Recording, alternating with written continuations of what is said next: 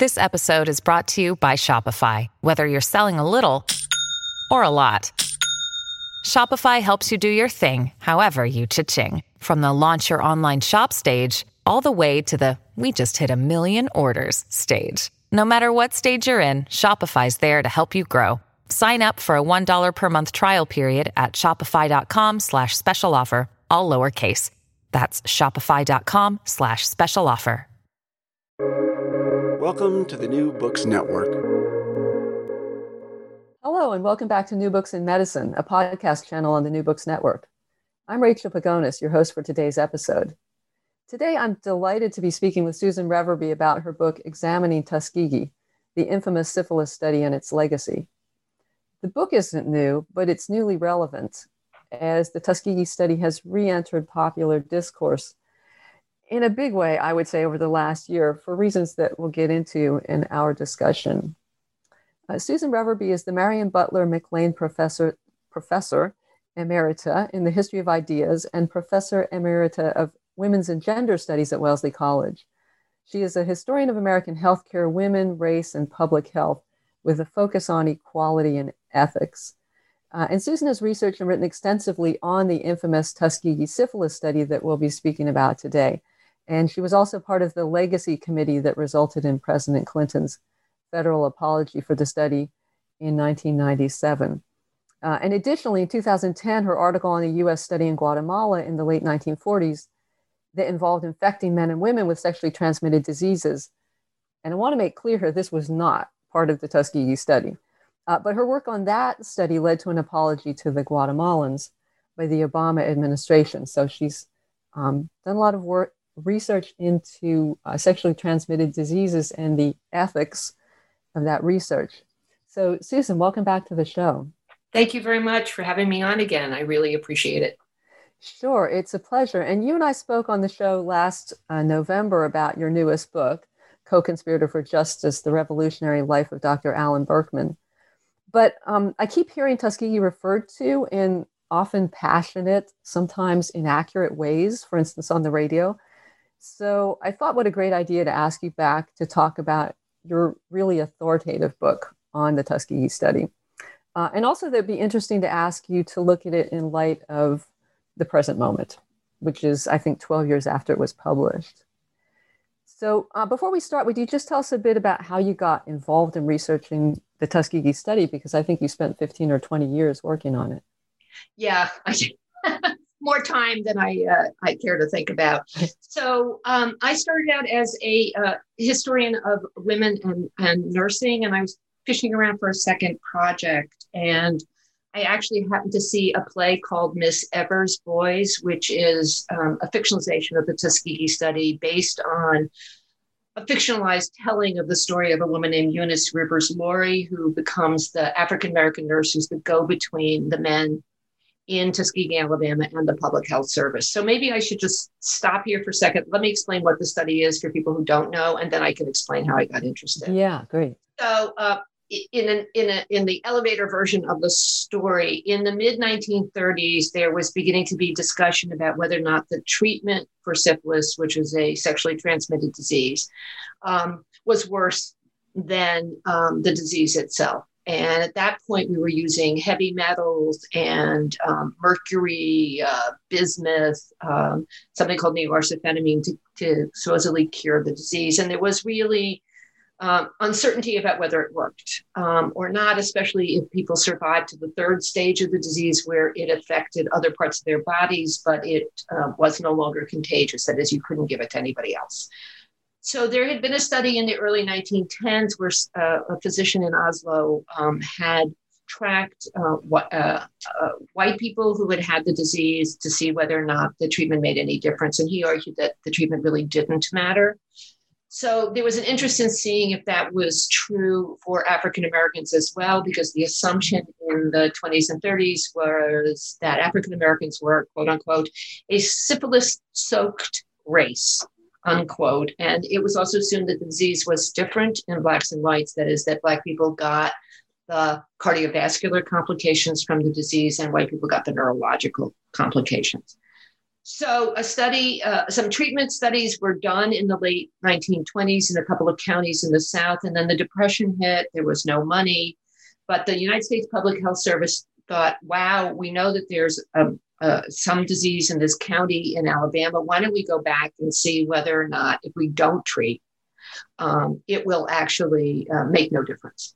So they rounded up, in the end, approximately 400 African-American men, and they only did men because they were concerned about if women were pregnant, then you'd have to worry about the fetus. And they only did men because the first sign of syphilis is usually a sore on whatever part of the body got transmitted sexually. So it was easier for men to see a sore on their penises than it was for women to see the sore inside their vaginas. So men just were easier to use. So they only looked at African-American men. They found approximately 400 men with the disease and about 200 men without it. And they made the decision to just keep following them for a length of time. And part of the problem was they didn't tell the men, of course, that they were in an experiment or a research project. They told them that they were being treated for their bad blood. And what they were being treated with was not the standard treatment, but in fact, aspirin, some vitamin tonics, things like that, and some vitamins. And then they were also brought into the hospital in Tuskegee and given diagnostic spinal taps to see whether or not they had neurological complications. And they were told that it was a special treatment. So the study starts and then it keeps going and it keeps going. And in the 1940s, during the war, if you were drafted, you would be tested for STDs. And so they asked the local draft board not to draft any of these men. The civil rights movement starts in the late 40s, early 50s, right in Tuskegee and nearby in Montgomery during the bus boycott. The study keeps going. And the study keeps going through the period in which we start using penicillin, which is discovered in the mid-1940s to be a cure for early syphilis. They don't give the men penicillin either. They just keep the study going. And finally, it doesn't end until 1972, when another sexually transmitted diseases investigator found out about the study, was so horrified and couldn't get them to stop it that he gave the story to a newspaper reporter friend of his. And then it went out on the Associated Press wire and all hell broke loose about how this study had now gone on for 40 years. So the key concepts in the study are, it was a study of non-treatment, even though the men were told they were being treated. It was only African-American men. And thirdly, the men already had the disease. No one was given syphilis by the government. They already had it when they were inducted into the study. So that's the short version of it. And it comes to light in 1972, around the same time as there's beginning to be lots of discussion about bioethics issues and the beginning realization that the terrible things that often happen in American medical research are not done by the monster doctors, but are in fact done by the so-called good guys who just seize an opportunity, think it's a really important study, and lose sight of who and what's going on. So Tuskegee comes at the end of a series of studies like that. And so there is more and more discussion and finally a set of rules that are promulgated that really ask for both issues of equality and justice when it comes to medical research. So that's why Tuskegee becomes so important. Yeah, and that set of rules you're referring to, that's the Belmont Report? That's correct. So it's a report about what are the principles we should use, and that involves making sure there's informed consent and making sure that there's some kind of equity in the way we do this, and a call for justice in the kinds of research we do. Yeah.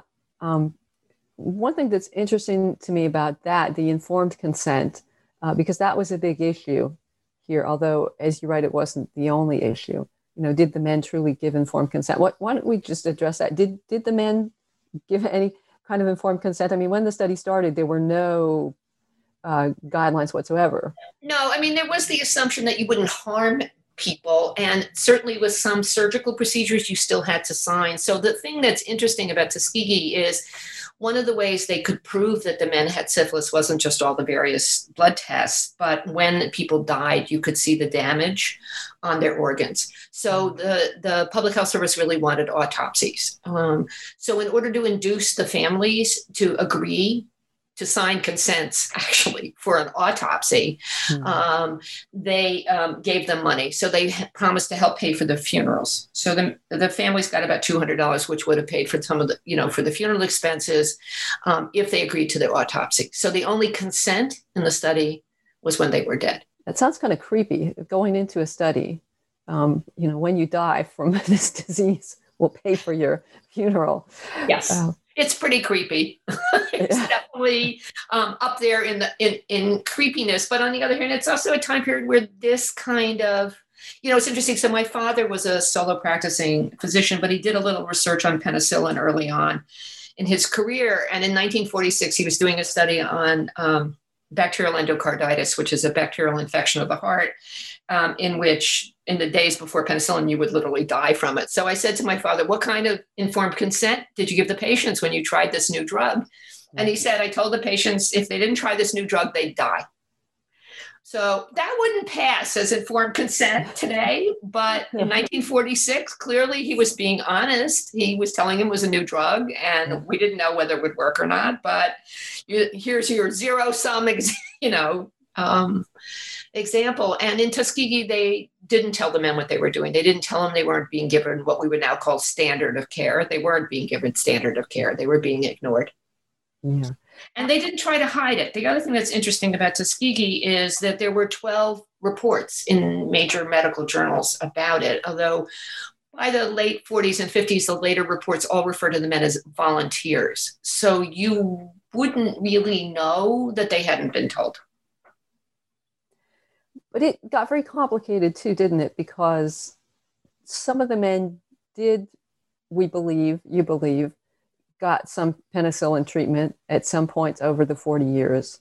Right. I mean, so the other thing to remember is we tend to think of Tuskegee the way we do about the concentration camp, experiments during the Second World War. But, Macon County, Alabama is not a concentration camp. And people were part of the Great Migration out of the rural South in the interwar and then the post-war period. And so people left Alabama, and some people who even stayed got to treatment. So it wasn't as if the public health service had this total control over them, as it wasn't as if Nurse Rivers knew where they were every second. And I found evidence and argue in the book that I think she also helped some of the men get out of the study, that she knew it was wrong. And so she was essentially telling them where else to go to get treatment. So I think some of that was happening as well. So the studies, just from a scientific point of view, it's a disaster, because it's also true that when some of the controls got sick, if they got syphilis, they were switched into the other arm of the study. But if a man proved to not really have syphilis, let's say you do the autopsy and discover he doesn't have any damage, then maybe you had a false positive in the blood test, they didn't switch them into the control arm. So the data is a mess, and nothing really scientific was ever learned from this. Wow. And after all of that, 40 years. After 40 years, yes. Wow. What we learned was what not to do, but not what to do. That's the lesson. You think, oh gosh. But before we get more into that, could you tell us more about Nurse Rivers? Because she was maybe the best known protagonist in the history of this study. I don't know if that's because of the play that came out that subsequently became an HBO film, but she seems to have kind of an outsized role. So what? Yeah, and partly it's also a historical artifact. That is, the first history book about Tuskegee was written by my colleague Jim Jones, who was at the University of Houston. And in a book with goes on for 40 years, there's lots of details and lots of doctors' names, right? As you can imagine, hundreds of people come in and out. But he wrote a whole chapter about Rivers, because he got to interview her before she passed away. And then when David Felshu, the playwright and physician, wrote Miss Evers' Boys, which becomes the play and then the movie on HBO, he centers it on her. So I think that's part of the fascination, and she becomes sort of the only visible woman in the study, even though there are others. And secondly, I think it's because we have this sort of weird expectation that somehow this African-American nurse would stop it, that somehow. So in Tuskegee, like in a lot of southern cities and small towns, there's a Confederate statue, for example, in the main square. And until the late 60s, African-American people weren't even supposed to walk in front of it because it's a statue of a Confederate soldier. So I keep saying to people, what would you want her to do? Stand in the main square where she can't walk in front of the Confederate statue and start screaming her head off? Nobody would have listened. They would have carted her off. Somebody else would have replaced her, and the whole thing would have continued. So, I think she did what she thought she could do to help throughout the study. But I think people are fascinated by her because they want her to stop it. They don't quite understand why she would do it all those. And she does it for the whole length of the study. Yeah.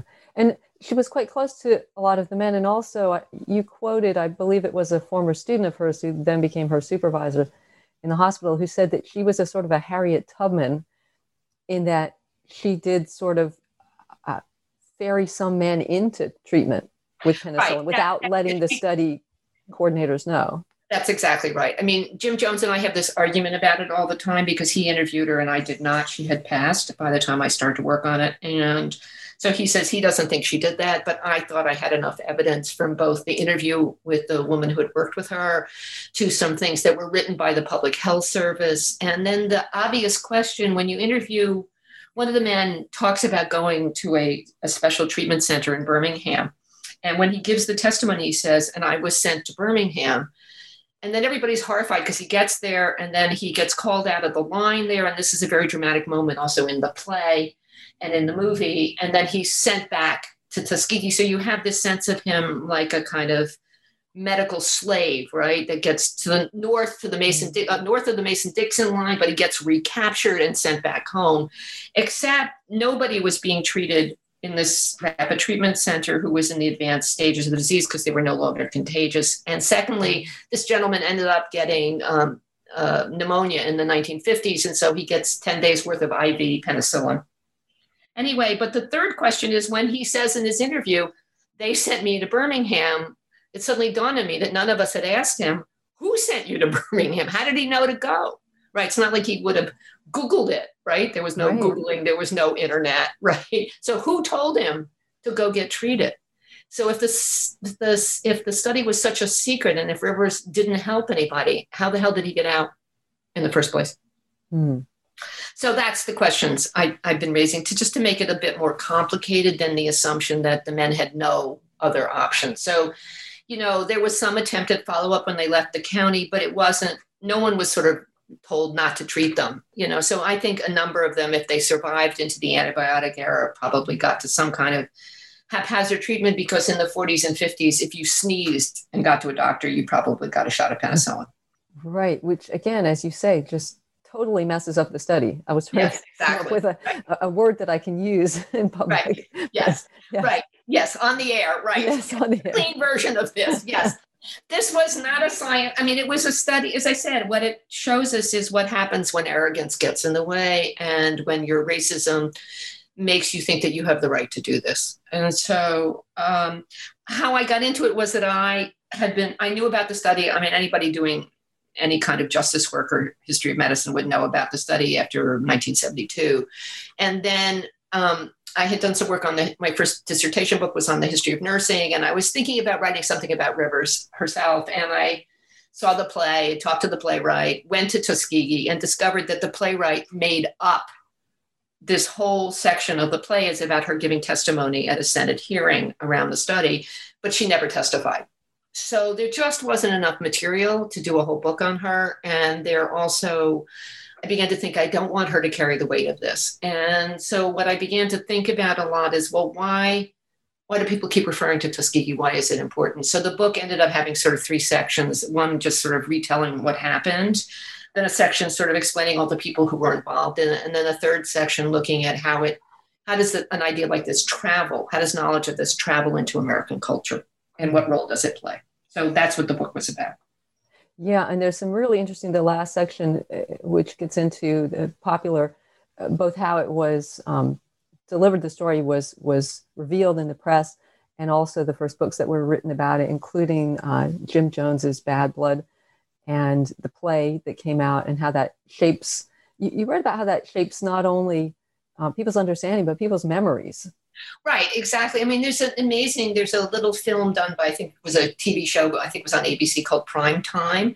So the way that they set the show up is there still were a number of the men have all passed away now, but there were still a dozen or so men still alive when this was done in the early 90s. And so they show them going to see the play and seeing themselves portrayed, on the stage. And so, it raises these interesting psychological questions of then, how much do you remember about what really happened to you? How different is it from what you see in the play? What is it that your lawyer, because there was a lawsuit, what is it that your lawyer tells you should tell the court in your affidavit, because all the men's affidavits are exactly the same? There's just all of those issues. So, the question then becomes, what is it that people really do remember about their own experience, and how does that travel too? Yeah, and I found that last section really fascinating, because you go into some depth about the play itself and how it was, as you say, it was a dramatized history, or a historical drama. So there were a lot of liberties taken with the facts to get the message that the playwright wanted to deliver across. And what was the message that the playwright wanted to? He really wanted people to know something about the study, and he thought having it dramatized this way would get the ethics of it really, the lack of ethics of it across in a kind of sympathetic way. But for example, some of the men in Tuskegee, so one of the ways that the playwright does it, because if you think about it, you have to dramatize the impact of syphilis. So in the neurological complications, it means you often have a neurological damage, and so your leg doesn't quite work, and you have a drag on one of your legs sometimes. So he has the men have a dance troupe, which is why the play is called Miss Evers' Boys, because that's the name of their dance troupe. And so some of the men were really quite horrified by this, and gave a statement that said they didn't see themselves as dancing boys. They thought this was racist. And so the poor playwright, who had used this as a way to dramatize the problem, got into some hot water in Tuskegee itself over trying to dramatize it in this particular way, which unfortunately fit into certain stereotypes about African Americans as dancers and musical and all of those kinds of issues. Yeah, and in that sense, he may have been caught up in, as we all inevitably are in the times, which is that was his, those were maybe the kind of things that he would refer to convey dramatically what happened. And also in the news shows, the Primetime Live, and there was another one on Nova, I think. Right, Deadly Deception. Yeah, and you write about also, too, how those were edited to portray particular things, which it seemed to be a lot of it was not that the Public Health Service and the CDC were behaved well through this thing, I'll say, but demonizing the doctors kind of individually, yes. I think. Yeah, oh, absolutely. And they didn't help themselves either. I mean, some of it was, you would think someone would have said to them, listen, it happened a long time ago. Now's time to say, it was a long time ago. We thought about things differently. But these guys get on. I mean, part of the reason we ended up forming the Legacy Committee and getting the apology is that we watched one of these films. It was done, actually, a BBC film was done as well in the early 90s. And they interview several of the physicians, and they're on there, and they're not saying, gee, we're really sorry, we shouldn't have done it. They're saying, we did a good study. It was a good thing. We were really trying to help. We were on a war against syphilis. We were really trying to find out what was going on. These people did good things for their race, blah, blah. And, we're all sitting there with our eyes getting bigger and bigger, like saucers, going, oh my God, I can't believe they're still saying this. This is outrageous. We need an apology. And that's what the push was, because we were so freaked out by their failure to apologize. Yeah, and pretty dumb.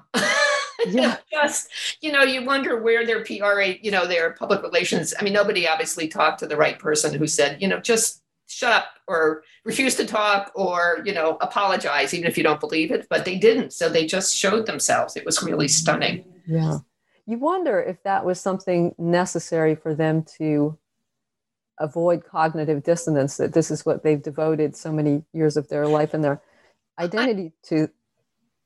I was just going to mention the one character, Sidney Olansky, who was from the Public Health Service, and he didn't come across very well throughout.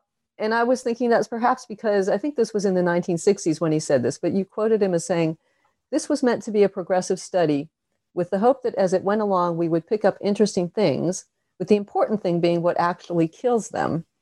And he said that, I believe it was well after penicillin had been introduced. Yeah. So, but then also when he was interviewed, I think it was in the prime time, he was, as you say, not apologetic. defending the study the whole way.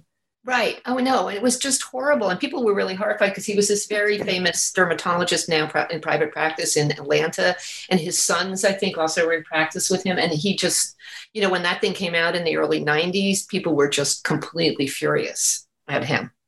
But I think, so what I try to do when I talk to particularly medical personnel, students, or, physicians about the study, and I say, look, obviously you don't want to do what these people did, but I want you to think about how easy it would be to be them, to get so caught up in the importance of your own research that you forget who's standing in front of you and what it means for them. And I think that's the important lesson here, is less, oh my God, these are monsters. And the reason I say that is because when Jim Jones was doing his book, he interviewed one of the physicians who was no longer around when I was doing mine. But he said to him, well, why didn't the Nuremberg trials give you pause, right? Why didn't you stop? And the physician looked at him like he was out of his mind. And he said to Jim, but they were Nazis. And so that's really resonated with me. And I think what I really worry about is, so it's too easy with a lot of these studies to say, okay, this happened a long time ago. We used to be racist, but we're not anymore, blah, blah, blah. I would never do anything like this. And I think our job as a historian, my job as a historian, is to help people understand that these weren't monsters, really. They really thought they were doing the right thing. Why did they think that? And how might we learn about the mistakes that get made when you think you're doing the right thing, not when you're doing the wrong thing? So I think that's really important about these studies. All of these guys thought what they were doing really mattered and would help in the end. Did they actually, you said it was a disaster as a study, and did they produce anything that did help further our knowledge about syphilis? Not really. I mean, what we knew in the end is that the disease often, it wasn't like AIDS before, we had the antiretrovirals. Not everybody dies from it. There was an adage that if a man had survived syphilis for 25 years, he was to be congratulated, not treated. So if you already have neurological damage, the penicillin probably isn't going to reverse it. If you have an aneurysm in your heart, the penicillin isn't going to fix that. So the idea is to get to you before any of those things sort of really happen. So did we learn anything? No, we learned that we basically, a certain percentage of them will die from the disease. That's what we learned. We already knew that in 1932. We knew that, yeah. One of the other things that I have wondered about this study, and I think other people would wonder, is, so over the many years, there were several efforts actually to lodge complaints about the study with the Public Health Service or the CDC. And Peter Buxton, who was the one who eventually did get the story to a journalist, had also been working on, he'd been trying for quite a long time. So why weren't people more successful in getting attention drawn to the study? It's really interesting. So in the 50s, people start raising some questions. Other physicians write them, but most of those people were sort of more junior at that point and were basically told, this is being run by really senior people in the field. You don't want to cross them. You should shut up. So that's what happened. There was an attempt by a civil rights Black Power group, but it was kind of half-hearted. They did a press conference. They sent out a press release, but they didn't even do a press conference, and nobody came. Nobody picked it up. And, they would invite people. Lansky invited people down to see what he was doing. They didn't think they were doing anything wrong. And so it took a while for people to understand it. And Peter Buxton really did try. He was actually even brought to Atlanta to talk to people about the study and was essentially told to shut up and go home. And there was a meeting in 1969 where they really did think about stopping the study. And the CDC director then sent two public health advisors to Tuskegee, not to talk to the men, mind you, but to talk to the Black physicians in the county at a meeting. And it isn't exactly clear because nobody could find ever any minutes from that meeting, what they really said or not. And so they came back and the CDC made the decision that if they ended the study, then they couldn't keep providing any of the money for the autopsies and the funerals. And they felt like they owed that to the men who were still in the study. So they kept it going for another couple of years until Buxton's story made the news. It's really stunning. Yeah. And I wonder, I'd like to talk about too, what the effect is today, because as I said, a few months ago, I heard someone on the radio saying that this was a study where men had been infected with syphilis. So, you tried to clear that's not how it was. But obviously, there's a message, if not a narrative out there that people are picking up. And it's been linked since COVID. It's been linked to the fact that there's vaccine hesitancy, particularly among African Americans. But you've just written or just published a paper where you dispute that. So could you say something about the relationship between Tuskegee study in the American psyche and of African Americans and vaccine hesitancy? Right.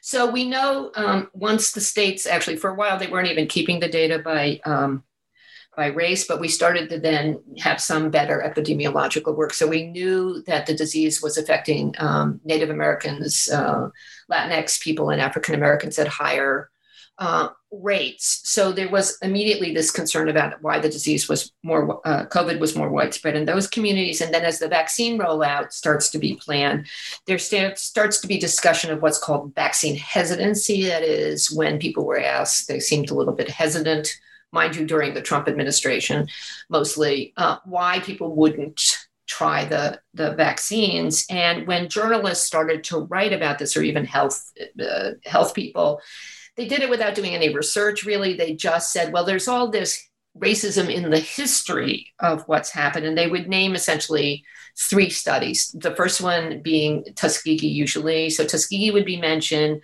Dr. Marion Sims, who operated on slave women without anesthesia during the 1840s. And then the story of Henrietta Lacks, whose cells were used to create the first cell lines that we use in research.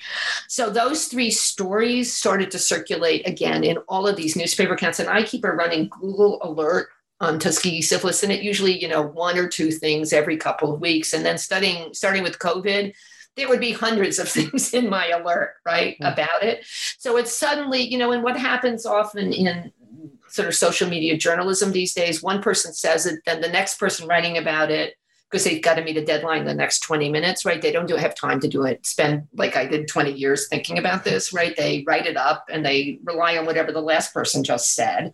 And that seems like a good idea. That explains it, right? And bammo, there it was. And it was even in a Saturday Night Live routine a couple of weeks ago where they were doing a show about why there was Black hesitancy, and Tuskegee again gets mentioned as the reason why. And so in this article, my colleague Evelyn Hammonds and I argue that it isn't about Tuskegee, that relying on that is a way to look into the past rather than acknowledge what's happening now, what people's experiences in the current period are with the racism baked into the American medical system, the assumptions about racial differences between Blacks and whites, and also the way people are treated constantly or not treated because they don't have access. So we argue that the issue isn't about Tuskegee at all. And if people invoke it, it's sometimes just laziness in terms of the way journalists or health people use it. But also if people of color use it, it's often as a way to say it's really about racism. They just use Tuskegee as a kind of way to say that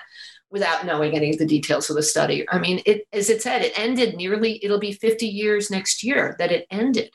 So how much could people really super remember exactly what happened?